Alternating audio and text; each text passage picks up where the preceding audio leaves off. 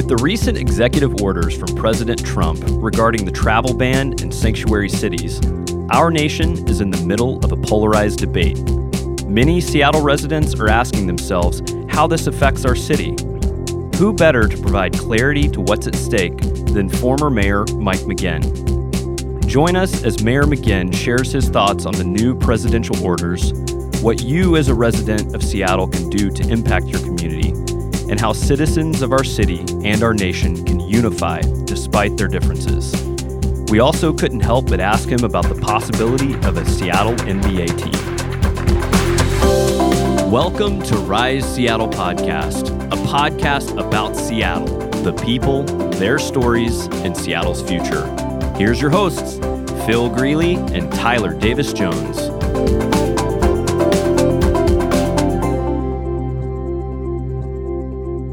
Welcome. This is Rise Seattle Podcast. I'm Tyler.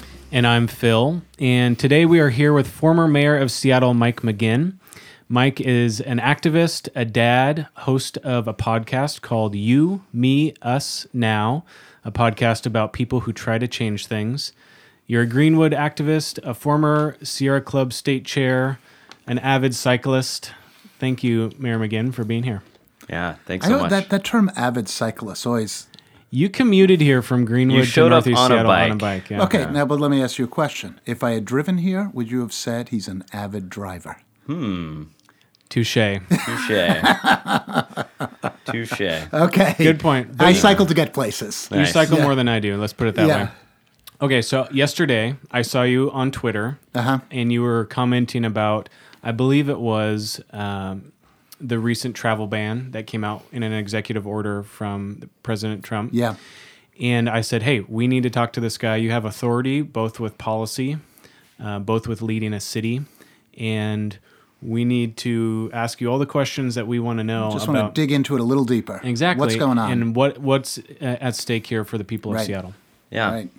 Yeah, and just considering your pedigree and your political activism and where you've been in your life, we felt like you were the perfect guide to kind of guide us across the stream, so to speak. Well, there's a lot of people who are in this field, but I'm glad to be here. Yes. And, Well, throw me the hard ones, and I'll do my best we're thankful to give it back to you. And because we scrambled within 24 hours to get you here, this is a collection of questions from our community. Oh, cool. So it's people in Seattle who care about certain things that we're also debating as well. Did you put out a call for questions? We did, actually, yeah. Oh, great. Yeah. That's great. That's great. So this is like a mini town hall. Yeah, sure. Let's look at it that way. Yeah, you guys are you're just being the conduit for the community questions. Doing our best. I'm ready. Yeah, so I'm going to read this question. This is from my friend Amy. So politics is supposed to be defined as the art of compromise. Neither party seems inclined to work towards bipartisan solutions or compromise. It seems as though we treat compromise as weakness, when it is in fact strength, and as most Americans fall somewhere more in the middle, where a compromise might actually satisfy. What are your thoughts, and is there still room for a bipartisan action? I think what we're seeing is that the elected officials are reflecting the increasing polarization within the electorate, and reflecting and probably feeding it. Because that's a great question, and of course you want to see people coming together, identifying the problem, solving the problem, coming out together. Even if they argue over the whys and wherefores, they should reach a middle ground. But it's been breaking down, obviously. I mean, look at the fact that, I'm definitely partisan, and I'll own that.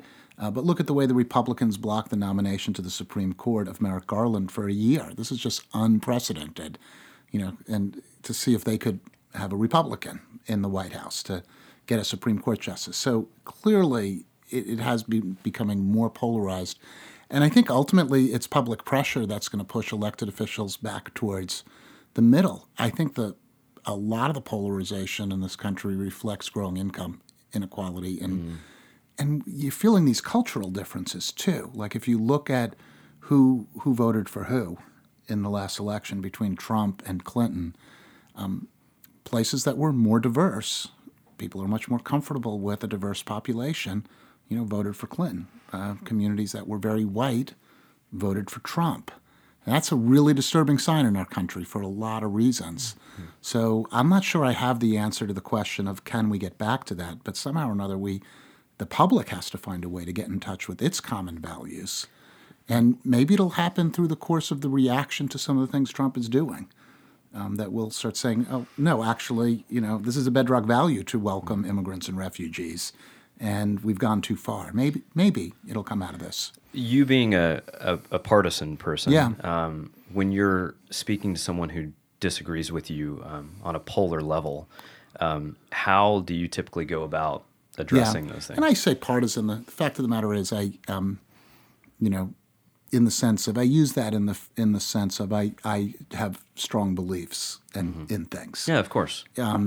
I actually, if you, I wasn't that popular with elected Democrats. You may have remembered during my term. So I voted for you. Thank you, Matt. I did as well. Yeah. Thank you. Yeah, no, and I was kind of a little bit out of the Republican-Democrat spectrum because some of my positions were inconsistent with the Democratic Party, and that was fine. I think that. It's interesting. You're talking about the things I worked on. When I worked in Greenwood, nobody really dug too deep into what somebody's political leanings were when we were trying to talk about what does it take to get sidewalks in the neighborhood, or that we wanted a healthy business district, or that we wanted it to be safe to, get around. There was a whole host of things that you could find agreement on, and most often, in that interpersonal relationship, you can find common ground and things you can work on together. And that certainly was true in the mayor's office as well. I had big disagreements with council members over issues, but we could work together on different issues. Because when you're in the same place working on stuff, you have to do it. In some ways, it feels as if everybody's retreating into their own ideological bubble now of news and community and aren't speaking to more people. I wish I had an easy answer to that. Yeah. My recommendation would be, to get involved in your community in any way possible to kind of practice little d democracy. What are we going to work on at our local school, in our local community, make a better park. All of those things are how people learn the tools of compromise and working together. One follow-up question. So I was actually reading today on how technology is playing a part in our partisanship as well, because you have computers that are learning what we like on Facebook, right? Right. And then it's just generating more things that we like and putting more things. So my news feed or, basically the consumption that I have looks a lot different than my family in Nashville. Right. And so that actually almost forces us into those ideological bubbles even more so, because we're programming our brains to basically, that's our reality, right? My reality versus my family's reality in Tennessee is just different. Any thoughts on that? Well, it's real, and we all see it happening. I don't know. I'm kind of going back to my prior answer where I'm thinking about the fact of, not all conflict and tension is bad if you're surfacing and discussing important issues. In fact, I'd argue that if you suppress issues and don't talk about them, as we all know in our interpersonal relationships, that can be as bad, or that's worse, can be worse in the long run. So, the fact that we have Black Lives Matters activists now raising issues about mass incarceration of African Americans. It feels very uncomfortable to a lot of Americans to be confronted with that, as I'm sure it felt very uncomfortable to be confronted by anti-segregation marchers, in the past. But that process sparked a public discussion which led to real change. So we shouldn't look at conflict and tension as being inherently bad. Is it surfacing an important issue, and is it leading to a discussion about how to resolve it and address inequities and injustice or people's concerns in some way, or not? And I think that's one of the challenges we face now, because as the country's gotten more polarized, whether it's Occupy Wall Street, which is about inequality, Black Lives Matter, which is about, institutional racism and implicit bias that, our society and explicit bias that our society can demonstrate towards people of color. Those are important issues. You can't just can't we make those go away? Can't people just compromise? No, we actually have to address them in some meaningful way. And that's, I think, what's so discouraging about the technology is that it makes it harder for people to reach, to have those types of conversations. Family members disclaiming each other, and I'm not going to talk to you on Facebook anymore or communicate with you. It's it's distressing. Totally. Well, if conflict leads to meaningful discussion, then the last 2 weeks means that maybe we have some meaningful discussion ahead of us as a country. Yeah. One of the executive orders that came from the White House is in regards to a travel ban. Right. So I think most people listening, we have engaged Seattle citizens here that are aware of our city and what's going on in the world, but maybe aren't privy to all the details involved. But to summarize, we have a ban from incoming non-citizens to our country from 7 predominantly Muslim countries. And I guess from your take, first question is, there's a little bit of a dialogue going or a debate. Is it a Muslim ban? Is it a travel ban? What, from your estimation, was the intent? Is it simply national security, or is there something more at stake? I mean, Trump was on the campaign trail saying that he wanted, to ban Muslims. He said it. He presumably got to a point where somebody told him, you can't do that. That's unconstitutional. It's against every value the country holds. Rudolph Giuliani was on TV saying, well, we showed him how to do it legally. We named countries which were the source of violence, so it's not the religion. But even Trump had to weigh in and say, yeah, but, we have to stop the persecution of Christians. So he reintroduced religion into it. So it really does appear to be a pretext for religious discrimination, as well as, just against people who are of Middle Eastern origin. Although not every country, as we've seen, ones that have been better friends economically to us or in which Trump has business interests, were excluded. So it's it's really disturbing. So that's on one level, right? That religion seems to be such a basis for a decision. There's another level, which is just the who we are as a country. We've always been a welcoming place that's made us economically more prosperous and vital and culturally more rich. I mean, that's offensive too. There's yet another level, which is, to me, even more concerning, which is the degree to which a president has authority to do this, given the Constitution and existing laws of the country. And what happens now? I feel like we are potentially entering constitutional crisis territory right now, and that's a really disturbing issue. And you hear that from the Democratic side of the aisle right now. Will the customs officials back down if ordered to by the court? We're not even quite clear the degree to which customs officials are complying with recent court decisions, asking them to change their behavior. Yeah. That's really concerning. We're not hearing from that many Republicans in Washington, D.C., which is regardless of what they may feel about the policy, whether they approve or disapprove of the policy. Do they approve or disapprove of the president and the executive branch saying, hey, we don't have to listen to the judiciary or we don't have to follow those laws?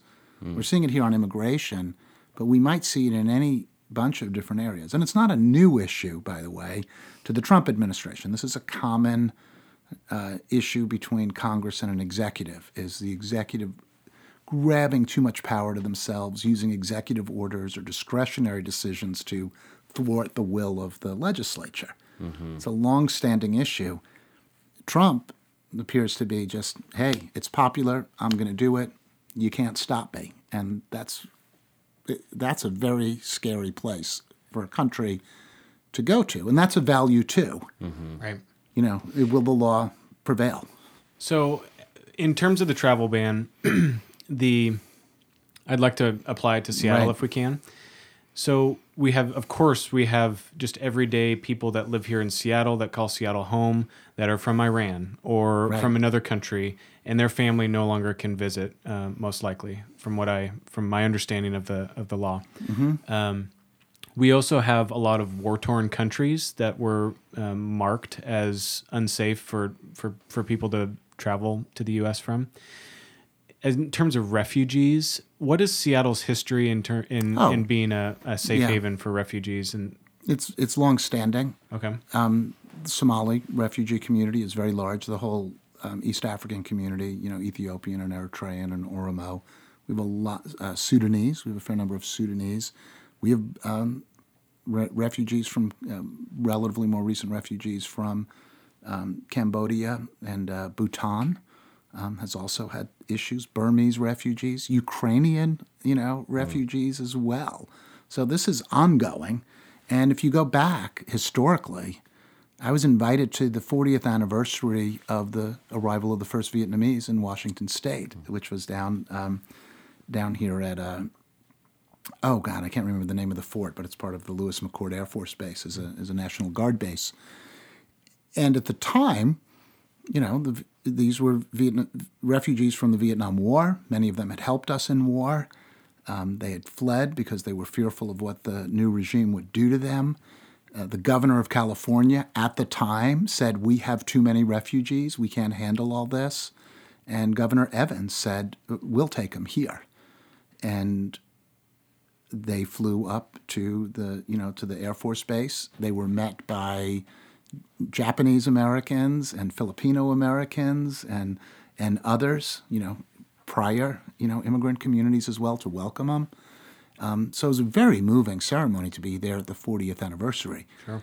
So let's think about Iran. One of the biggest issues in Iran is so many of the people who are seeking visas here and have gone through extreme vetting already we are not bringing them back. We weren't bringing them back fast enough before Trump. We're the people who assisted the American troops. I said Iran, I meant Iraq. In Iraq, there was a great This American Life episode on this where they interviewed one of the women who was a translator. Our troops depended upon Iraqi translators, and they put their lives at risk for our troops. These are the people being excluded. And take a look at, I believe our city's richer for having Absolutely. had all of these refugees over all of these years. We have a duty, to do this to the broader community. But in the case of the Iraqi translators, I mean, that one goes to another level, even beyond that. So so it's a very disturbing thing that we're treating these people as, potential terrorists when the likelihood of terrorism is extremely low. Right. But what is likely is that they may not live if they have to stay where they are. That is in fact likely. Is there a possibility of encouraging extremism? Like if we put our hand Oh, up? absolutely. You're asking the question because it's true. Yeah. Right? I mean, we've just given the jihadists one of the, best recruiting tools they have. They're the ones claiming that it's a religious and cultural war between East and West. And we've had, Obama, and Bush before him saying this is not about religious ideology. And now we have Trump and Bannon saying it is. Mm-hmm. Yeah, this is not a good place to be. So here's another question from our friend Marguerite. She wants to know, what does it mean for Seattle to be a sanctuary city, and how can we offer support and influence to nearby cities like Tacoma and Everett in order to follow suit? Yeah, so this is this is rooted in some really specific things, and I don't have the exact years right, but it's fairly long-standing, the idea of being a sanctuary city. And the basic issue is that you want immigrant populations to, go to the hospital when they're sick, call the police when there's a crime, call the fire department to come to their house if there's something wrong, and without fear that they will be questioned about their status and deported. And we want that not just for the immigrant population, we want it for the rest of us. This is a fundamental public safety issue. And legally, local police departments are under no obligation to enforce federal immigration laws. That's historically been the case, and it's still the case. That's the law. But a lot of cities took that next step and formalized that we are not going to inquire. Nobody in city government will inquire about the status, the immigration status of people who approach them. Would that practically be you get pulled over and a police officer would or would not ask for your paperwork? Is that? Yeah, right. We're not going to be in the business of trying to figure out who the feds should deport. We're not going to do it. And by announcing this policy, again, it means that your immigrant communities are going to seek, public help when appropriate, which again is good for all of us in the long run. If we do that, we have a safer place if we do that. There's one more level then, which was at a certain point, the feds started asking cities and counties, if they put someone in jail, to inform the feds of who they had, and then the feds could run a check, and if they determined somebody should be deported, they could ask the county or city jail to hold them. And that's called the ICE detainers, 48-hour detainer. And one of the things we did in the city was we changed the penalties to a lot of things from 1 year to 364 days, because that turned out to be a trigger for what you had to report. Another issue is the city doesn't actually run the jail. We pay the county, and the county takes care of city jail purposes. But it's a live issue for the county. So that's a significant thing, because cities and counties have been defying the feds and saying, no, we're not going to report that information to you, nor will we honor holds. And so that's a very specific thing that could be, that Trump can push on. It doesn't fully answer the question. How can we help with that? What's come out of this issue is that, there are a lot of people here who are not authorized to be here, but are living, contributing, have families. The most, and I met with them. What are known as the Dreamers, which was and they've been given special consideration under executive orders under Obama. These are people who may have come here when they were 2 or 3 years old. They're American in every way, shape, and form, except they're not legal. They're not eligible for citizenship. Sending these people back to Mexico is ripping them out of their communities and ripping them out of their families. So this has become a real tension point, and that's one of the things that immigration rights advocates have been fighting for. Like, let's be realistic. It doesn't make any sense to send back to their home countries people who are really great contributors to our society, and too much anguish, too much heartache, too much division from following such a policy. And they're, fearful right now. So what is your take on someone who's not contributing to society? Someone who is potentially, I was at the rally the other night, and one particular woman who, I believe Burmese, I'm not exactly sure where she was from, but she was telling the story of her cousin who basically got into the wrong crowd, came here, or it might have been Ethiopia. Anyways, right. Muslim family, but got into basically the wrong crowd, was incarcerated multiple times. And then basically he was not taken care of. The system ultimately didn't recognize that, didn't necessarily take care of him. And then he was recently one of the people that was sent off. One of the two, deported. I believe. Yeah, one of the deported. I'm sorry, was he deported or he didn't regain entry into the country? I think he was deported. I want to say that was I might be botching this story, and if I am, I apologize. But essentially that particular person wasn't necessarily a contributor of society. Yeah. So what is your take on someone in that position? Well, I think we can probably find cases, hypothetical or actual, right, where there are people who we don't think should be admitted to the country, and do not, and if they're in the country, they should be removed. Right. I'm not going to try to get into parsing what that ought to be, right, because we have been, even before Trump, so far away from, what I would think would be an appropriate line in terms of both deportation and what it's done to people and families who are, just trying to make a living and trying to be together, as well as the types of uncertainty it creates for people. I mean, this creates a population of vulnerable people who can be exploited, economically, and that doesn't benefit the rest of us for that to happen either.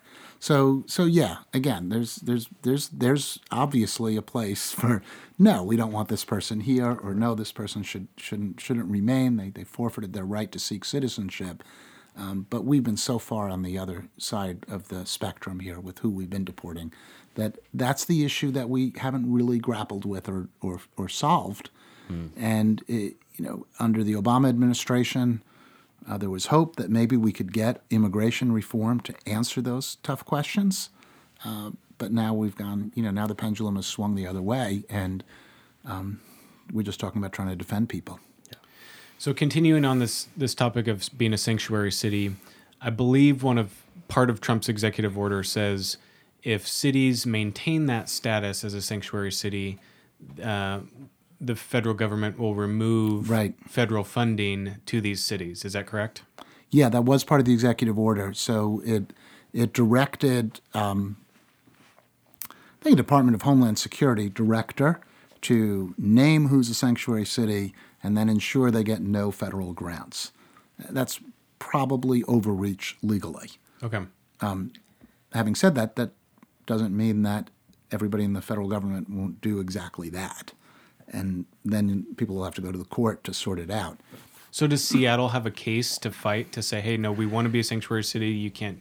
Well, again, there's certain, it would come down to the particulars of certain activities, right? I don't think they can force us to have police ask for the immigration papers of citizens in their daily business.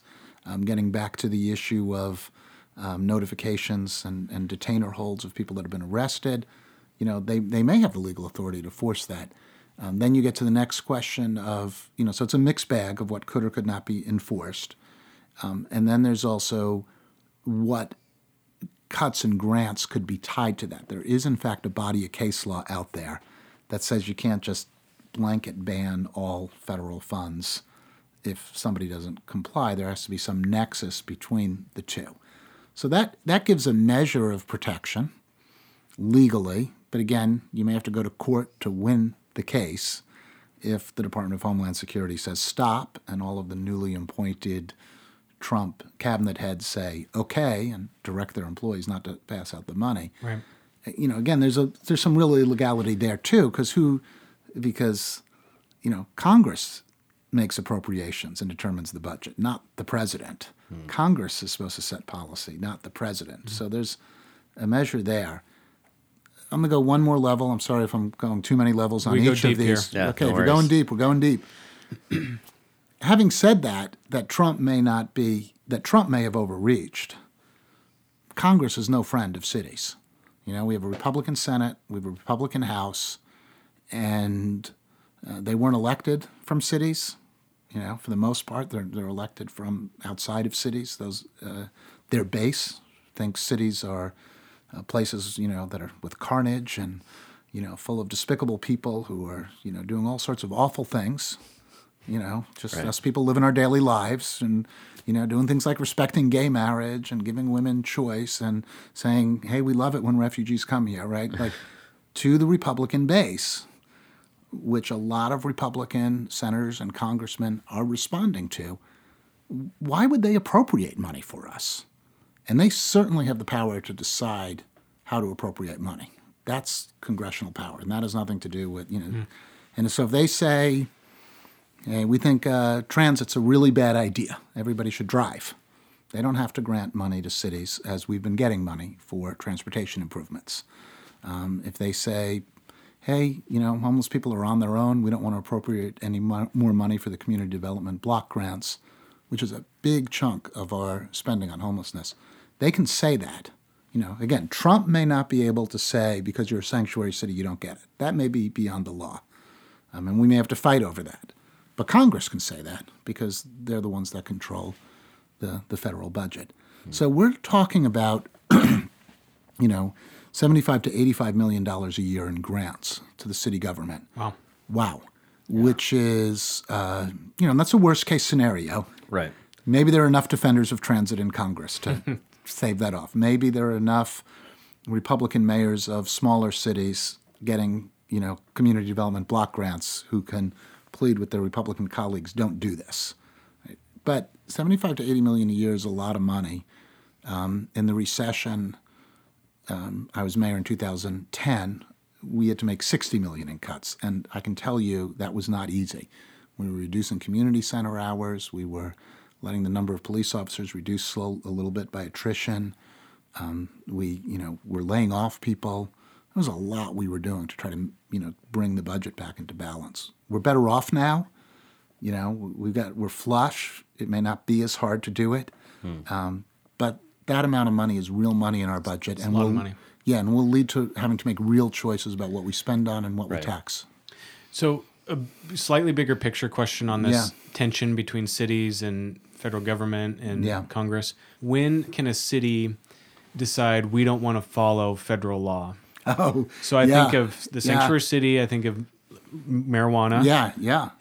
Nationally, I'm sure there's cities and states that would prefer this state issue too, maybe, but same-sex marriage. That might want to push back on that. So when it's a law, yes, and how can a city or a state just decide, nah, we don't like that?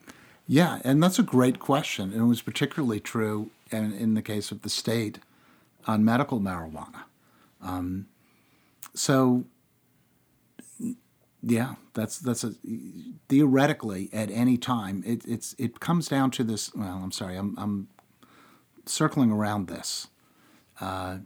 Always a politician? No, it's such a fascinating issue. It's actually one I've thought about quite a bit. So I'm just trying to think about the best way to enter the issue. In Seattle, one step was we made it our lowest enforcement priority in the city for the police officers, and that was passed by ballot measure.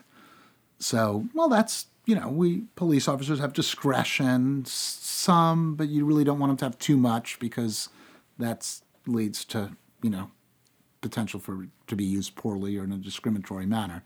But that was probably within the bounds of the law.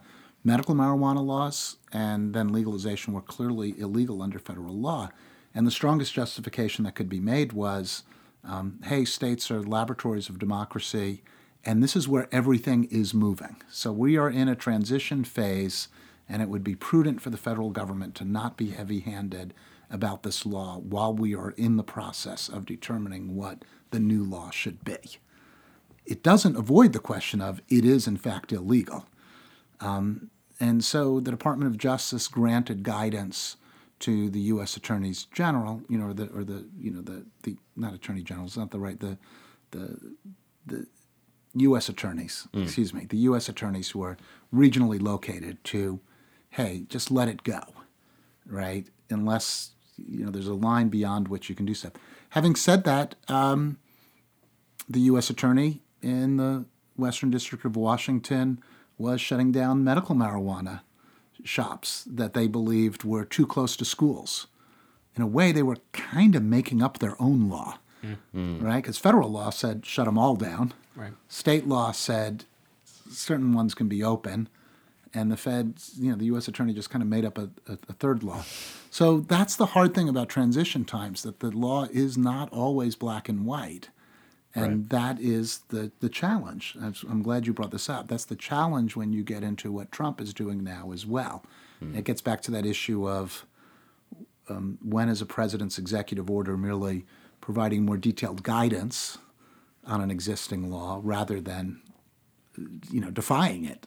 Right. And so the court then has to, wade in on that.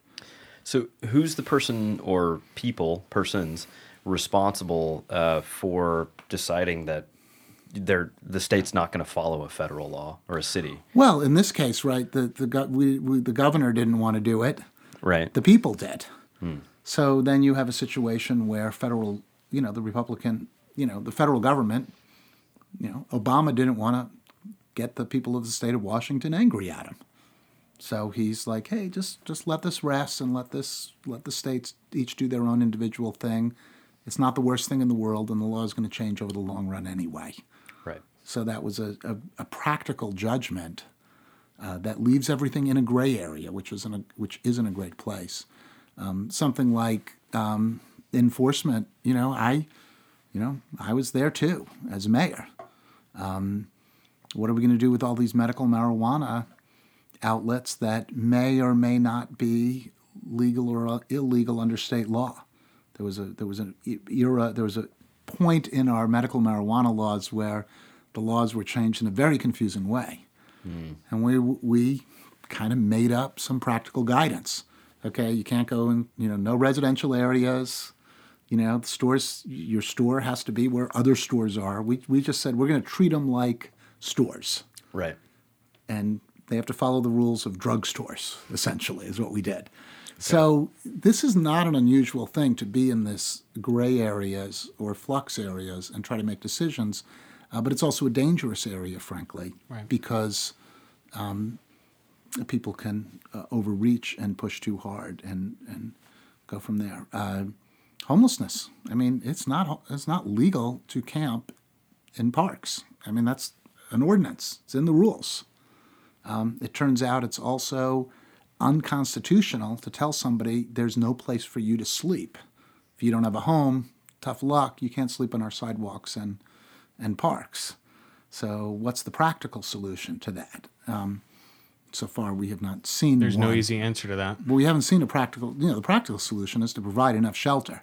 But we're not providing enough shelter to be able to enforce the laws in our parks. And you can say, well, that's the law, but, practically speaking and legally speaking, a place where you make people walk around all night because you're not providing anywhere for them to sleep turns out to be something that can be challenged in court besides being, really immoral. Right. Well, there's a humanity issue at stake, too.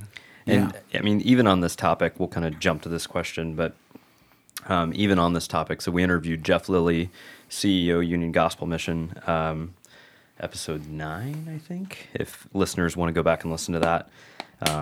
But one of the things that he stressed was that the issue has to do with drug addiction and mental health, and it seems like the city tends to address homelessness with housing. What is your take on that, or is there some type of balance in between those two things? I think it's multiple causes.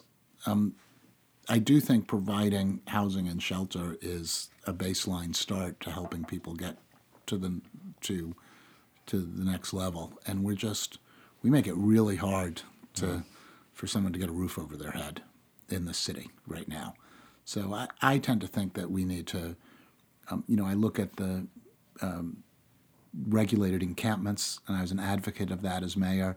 We should be figuring out how to put people under roofs where their possessions are safe, where they're not leaving a shelter at 5 a.m. or 5:30 a.m. and trying to figure out what to do all day and going back to a shelter again, or sleeping, in a tent under I-5. I believe we really need to accelerate the amount of shelter and inexpensive housing of any type, whether we pay for it or whether we encourage the private sector to get more on the market, whatever we can take to put roofs over people's heads, I'm for, recognizing that there will be a population that, has really severe mental health issues or addiction problems that makes them either resistant to housing or difficult to work with.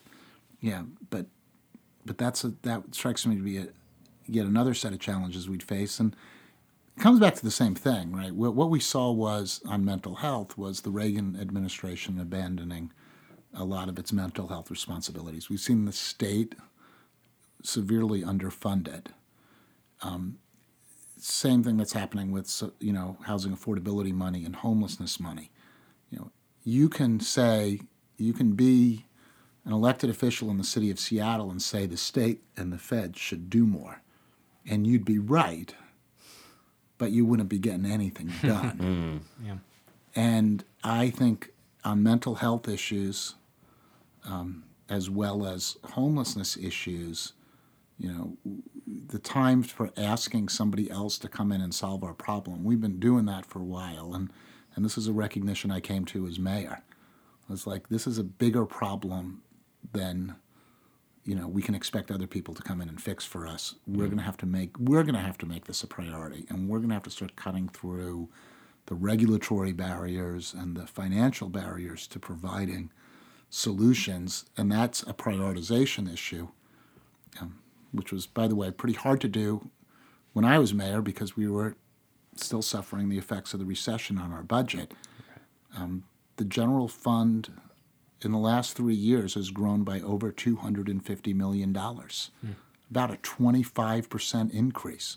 We are in the boom times right now in this city, and yet we're being told we don't have the money to do more substantially address this. Instead we've had a policy from the city to date of, we'll declare an emergency and the feds will come in and solve it.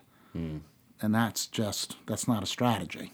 It's not even, I even hesitate to call it a hope. I mean, that's just like a head fake. It's just nothing. I mean, we got to figure out how to do it here. We have to use it, and if we have to use our own resources to do it, that's what we have to do. That means we may have to give up some other things. But in so doing, we could get our parks back, get our streets back. We can put people on their feet. We can live up to our ideals. Right. This should be a priority, and we've been kind of anchored in the past as to how to do this. And time to break out into the future on this because the feds aren't showing up with truckloads of money for us, folks. Right. If anything, they're cutting our money. Well, this is a city of innovation, so you think we could figure that out. Yeah, but we really get hung up on, various reasons why we can't possibly do something and how it would harm a place if we did something instead of how it could make our place better if we did it. All right, so we're going to shift to a kind of a potpourri. Let's go, big man. Topics. We've been in deep, man. I've been on the deep end on tough issues. Forgive us. Each of these questions, each of these next questions could be a podcast in and of itself. Okay, so try to keep it tight. We'll try to keep it tight. I'll try to keep it tight. So another battle going on right now is with the governor's budget and fully funding education for the state of Washington. Right. What has been, let's apply it to Seattle, in the last decade since education has not been fully funded, how have Seattle schools suffered? And then what's at stake if we can't figure this out for Seattle schools? I can't give you chapter and verse on education funding. We worked on it really hard when I was mayor, the Families and Ed levy and other ways of partnering with the schools. We really dramatically increased the Families and Ed levy. So I don't know the ins and outs of the state policies, but everybody knows we're underfunded,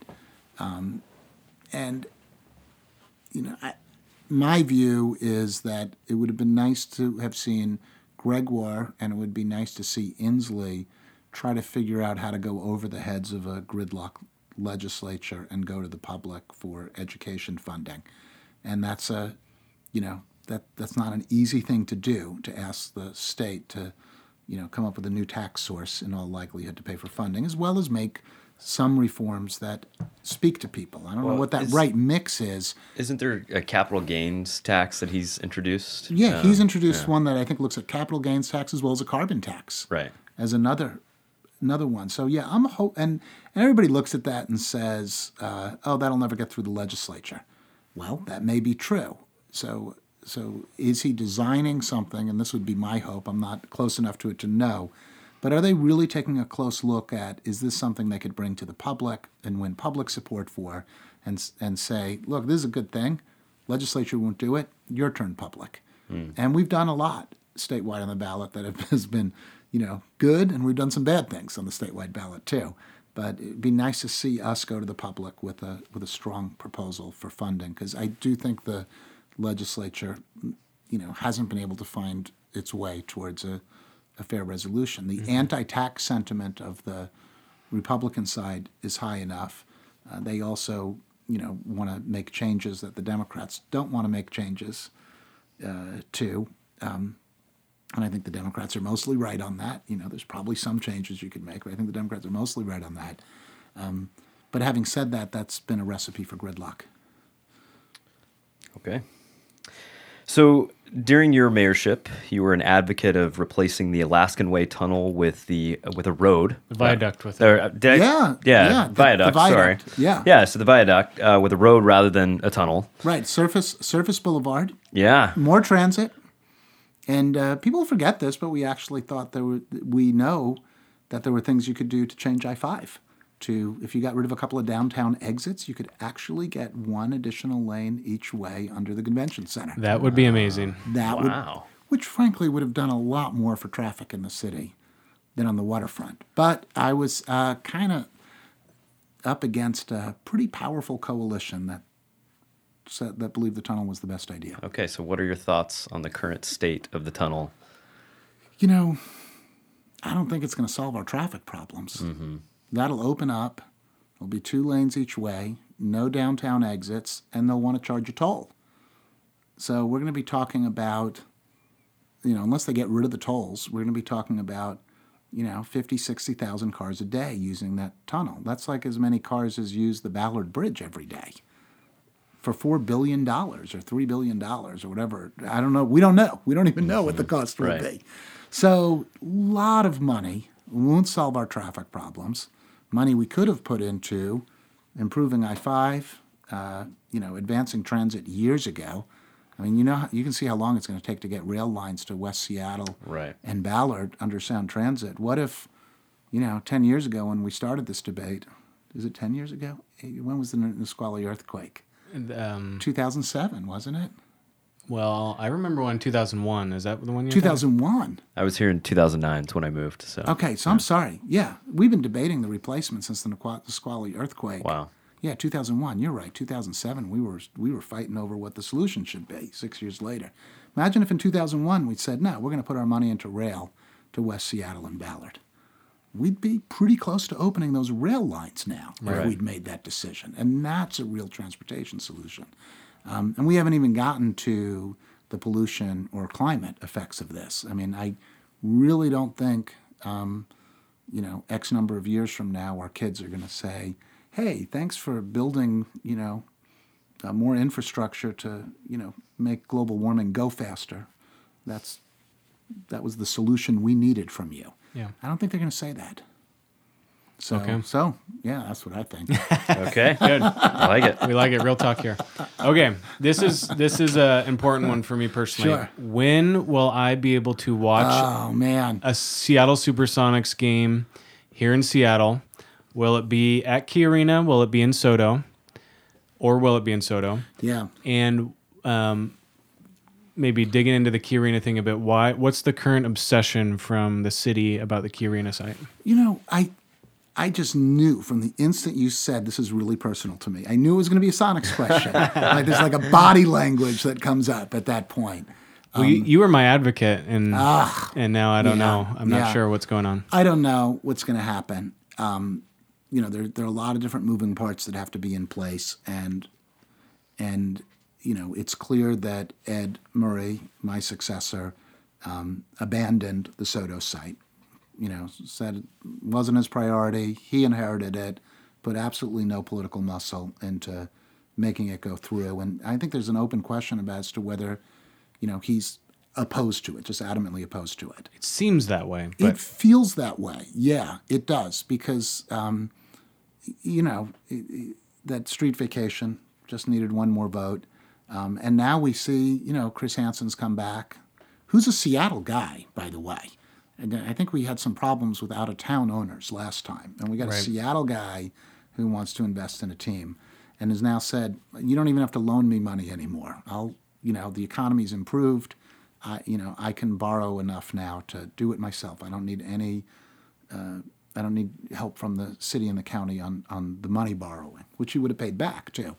Unbelievable deal. Like, best deal any city has ever gotten for an arena anywhere. In that regard. So having had that vote from the city council to deny the street vacation, really going back on the deal that was made with Chris Hansen, because they didn't say they thought that street needed to be kept for the city. They said the arena shouldn't be down in the port area. That puts the arena, the Hansen group in a tough place. So now we see the Key Arena one coming forward.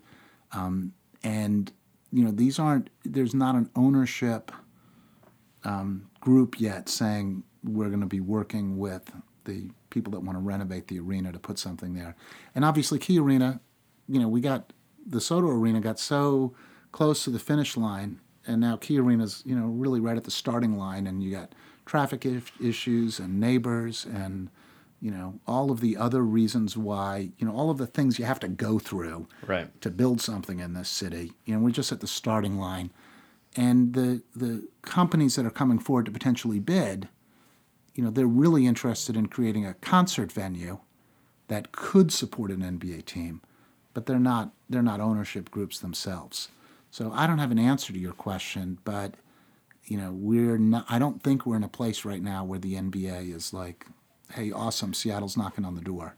When you have because there's a possibility of expansion, although we don't really know what that is, but there is a possibility of expansion out there. Well, it seems like if the street vacation had been approved and we were, I don't know if the term shovel ready is appropriate, but I'll use it. If we were shovel ready, the NBA might, if there was an inkling of hope, we would be able to execute on that. But Chris Hansen would have been in a position to go to the NBA and say, if you grant me a team, I have all of the permits I need to build now.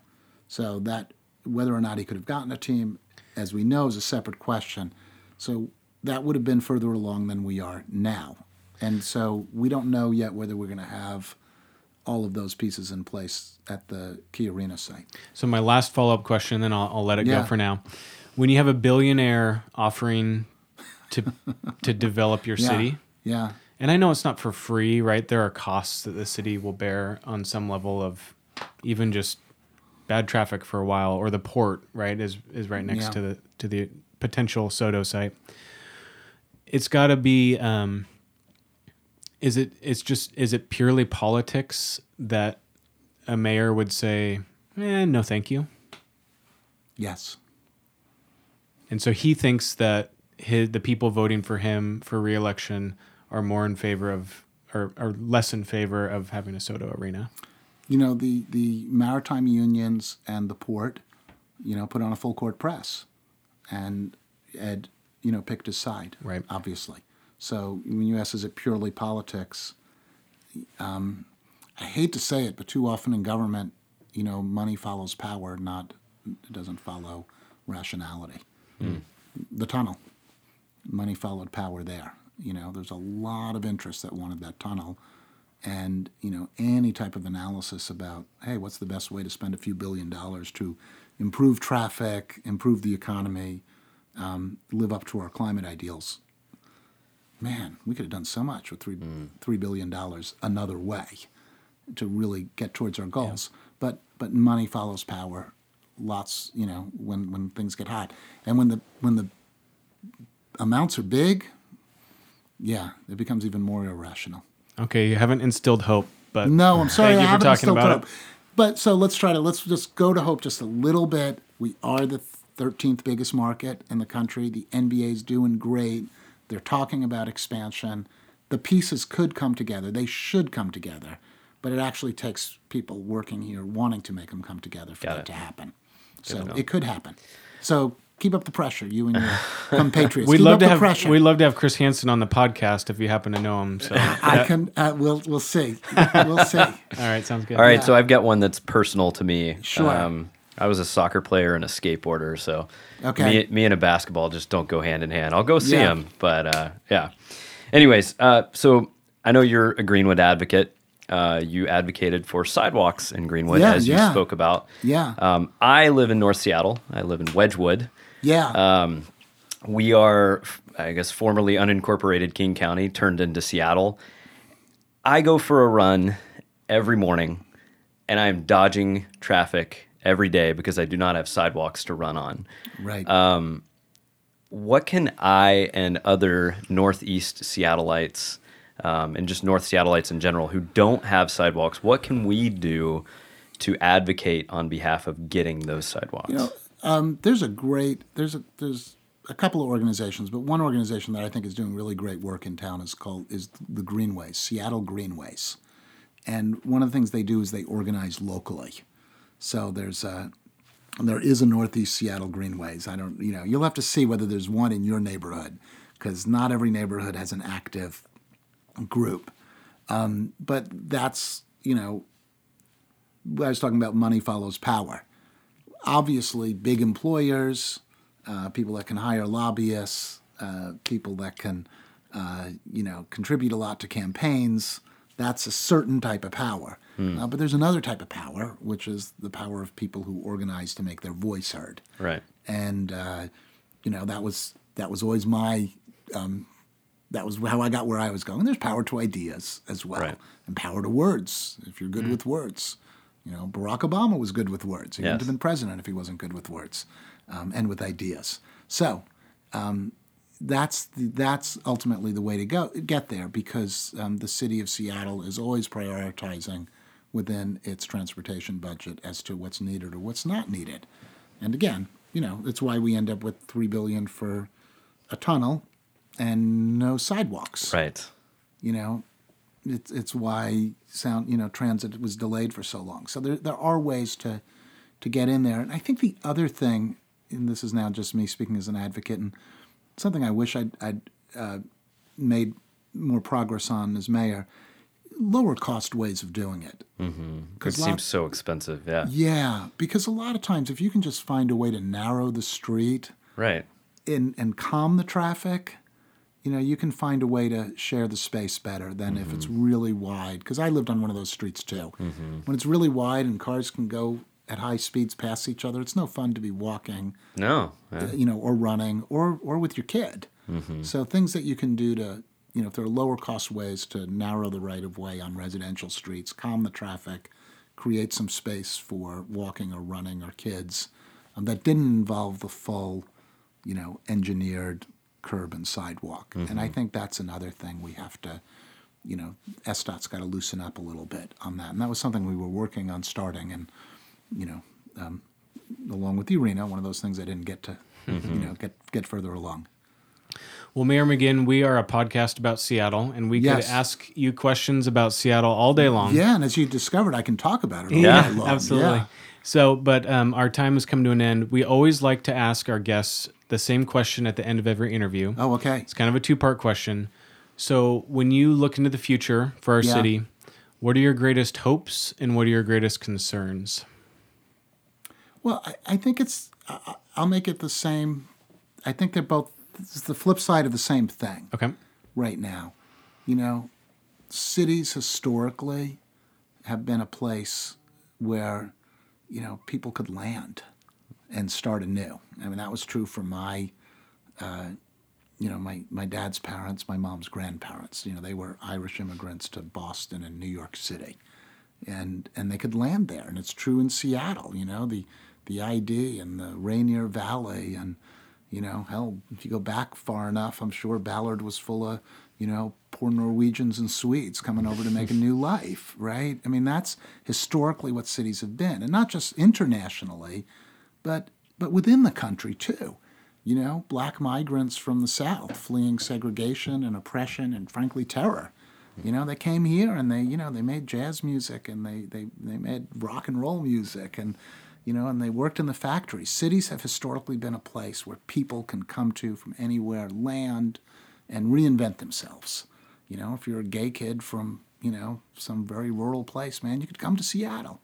So I guess my greatest fear is in our love of our place, that we say, oh, we like it just the way it is.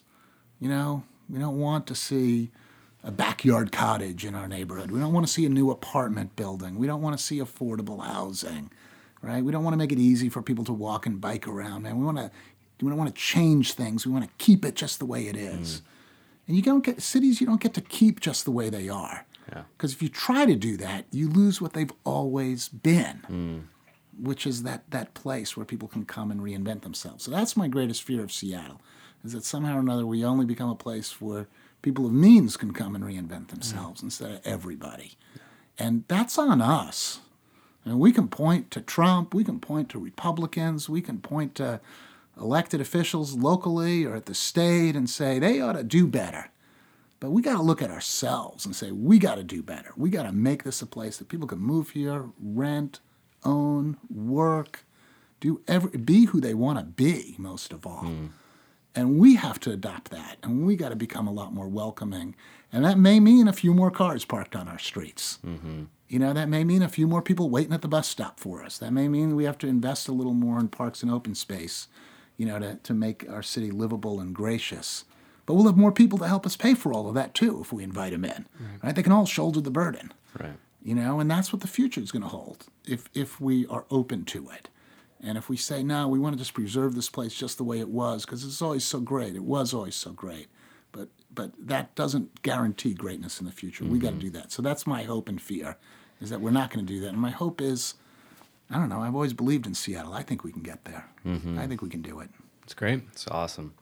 One more question that just popped into my head is, what is your key takeaway from being a mayor of a major U.S. city? My key takeaway,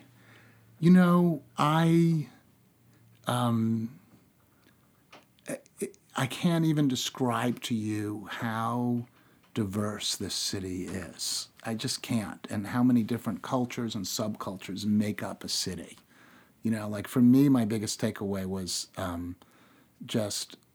got multiple takeaways. And by the way, I'm working on a book. I don't know if I'll ever finish it. Yeah. Yeah, because I'm struggling to answer this takeaway. Plug it. Let's go. Yeah. One takeaway was positive, which was just, I was so grateful to have that opportunity, because I learned so much from the people in that 4 years. I got so much smarter and so much more understanding and got such more breadth of knowledge about people and things than I ever had before. So just on a really personal level, that was a takeaway.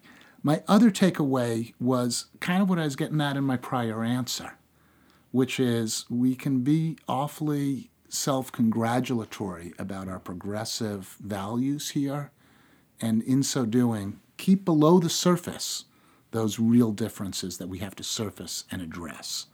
One of them's climate. We pass a resolution saying we're climate, we're going to go to zero carbon. We're going to be a zero carbon city or a carbon neutral city. That's it. We're going to be a carbon neutral city. At the same time, council's passing that resolution, they're saying, hey, let's get more and bigger highways built. So that was like, which one, guys? Can we get there? We feel really good about, and we should feel really good about our that we want respect for people of all, ethnicities and national origin, and, we want to have a diverse city. But we're, turning our back on so many homeless people, and we can't seem to find the money. Well, we can find money for other things, but we can't seem to find the money for that. So I think that's the other takeaway, is that that's more deeply rooted in our political system, because the politicians have an interest in making all the other politicians look good. They have an interest in not letting the bad issues surface, because when they surface, who knows what might happen. Right. Somebody might not win re-election. Right. So that was one of my other takeaways, was that in a one-party town, which we are, there's a real interest in that one party in suppressing discussion of difficult issues and not surfacing them, because it'll make them look bad. And what they need to do is make each other look good. They can get reelected, and they can keep saying to the public, hey, we're working on that. We're doing the right thing. Hey, our values are with you. It's just there are all these other things we got to get to first. Very frequently, the things that the big and powerful donors wanted in the first place. So there's a lot of cognitive dissonance out there about, and not really being straight with the public about the source of the challenges and what to do with it. Now having said that, being very outspoken, as I was as mayor, isn't necessarily the best path to re-election, but I felt it was the one that was appropriate to the times. Yeah, totally. Well, it's been an honor. Where can our listeners keep track of you, follow you online? Okay, so I do have a Twitter account at Mayor McGinn, and I tweet. I turned off my Facebook because I was, time management. I got it. I kicked it off my phone. It's still Good on, for you. but I kicked it off my phone, and it turned out I'm saving some time now. You, Me, Us Now, my podcast. You can find it anywhere podcasts are carried. You can find it there. And, if you're interested in working on an issue to make Seattle better, feel free to reach out to me. I try to help others who are trying to get active in You're the city. very responsive on Twitter, so There you go, man. There you go. that's how you ended up here. Well, thank you. Thank you. It's been a Thank you joy. so much. Thanks for doing really the podcast. Appreciate it. Yeah, Yeah. this is awesome. Rise Seattle was produced and recorded by the very talented Brett Baird. A special thanks to Bravery Music for our intro and outro music. You can contact us and find all of the show notes and episodes on our website, Rise Seattle Podcast. You can also connect with us on social, Instagram and Twitter @TheRiseSeattle, and use hashtag RiseSeattle to be part of the conversation. Please subscribe to our podcast and write us a very nice 5-star review on iTunes. We would be grateful. Thanks so much for listening. We'll see you in 2 weeks for our next episode.